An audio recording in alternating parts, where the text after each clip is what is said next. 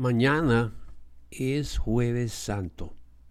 Jueves Santo es el día cuando Jesús comió su última cena con sus discípulos y dijo estas palabras: porque el Hijo del Hombre va a morir, como está escrito de él.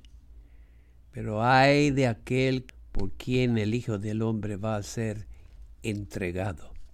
Es cierto, Judas Iscariote les ayudó a los que captaron a Jesús en el huerto.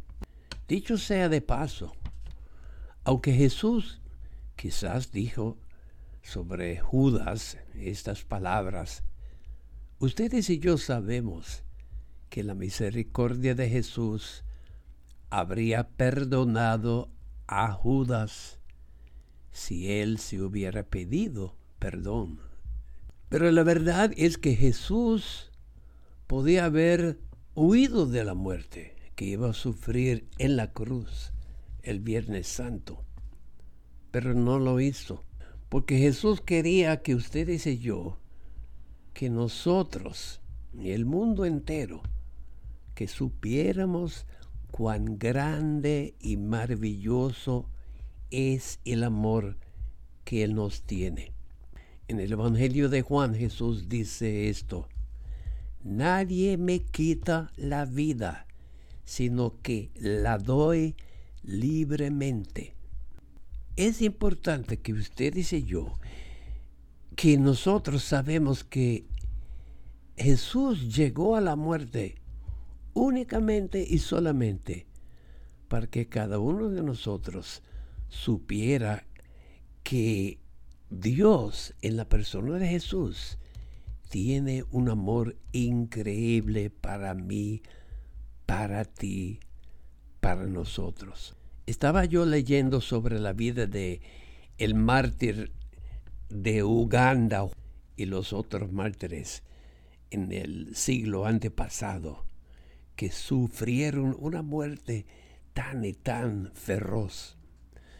Los quemaron vivos y Charles dijo una sola palabra al morir. Dijo: mi Dios. Pues aunque tú y yo no tendremos quizás llegar a eso, Jesús pide que le sigamos, que vivamos como Él vivía, que amemos y tratemos a los demás, sobre todo los más pobres y indefensos, como Él, Jesús, los amaba y los trataba. Es posible que personas se burlarán de nosotros, que nos insultarán.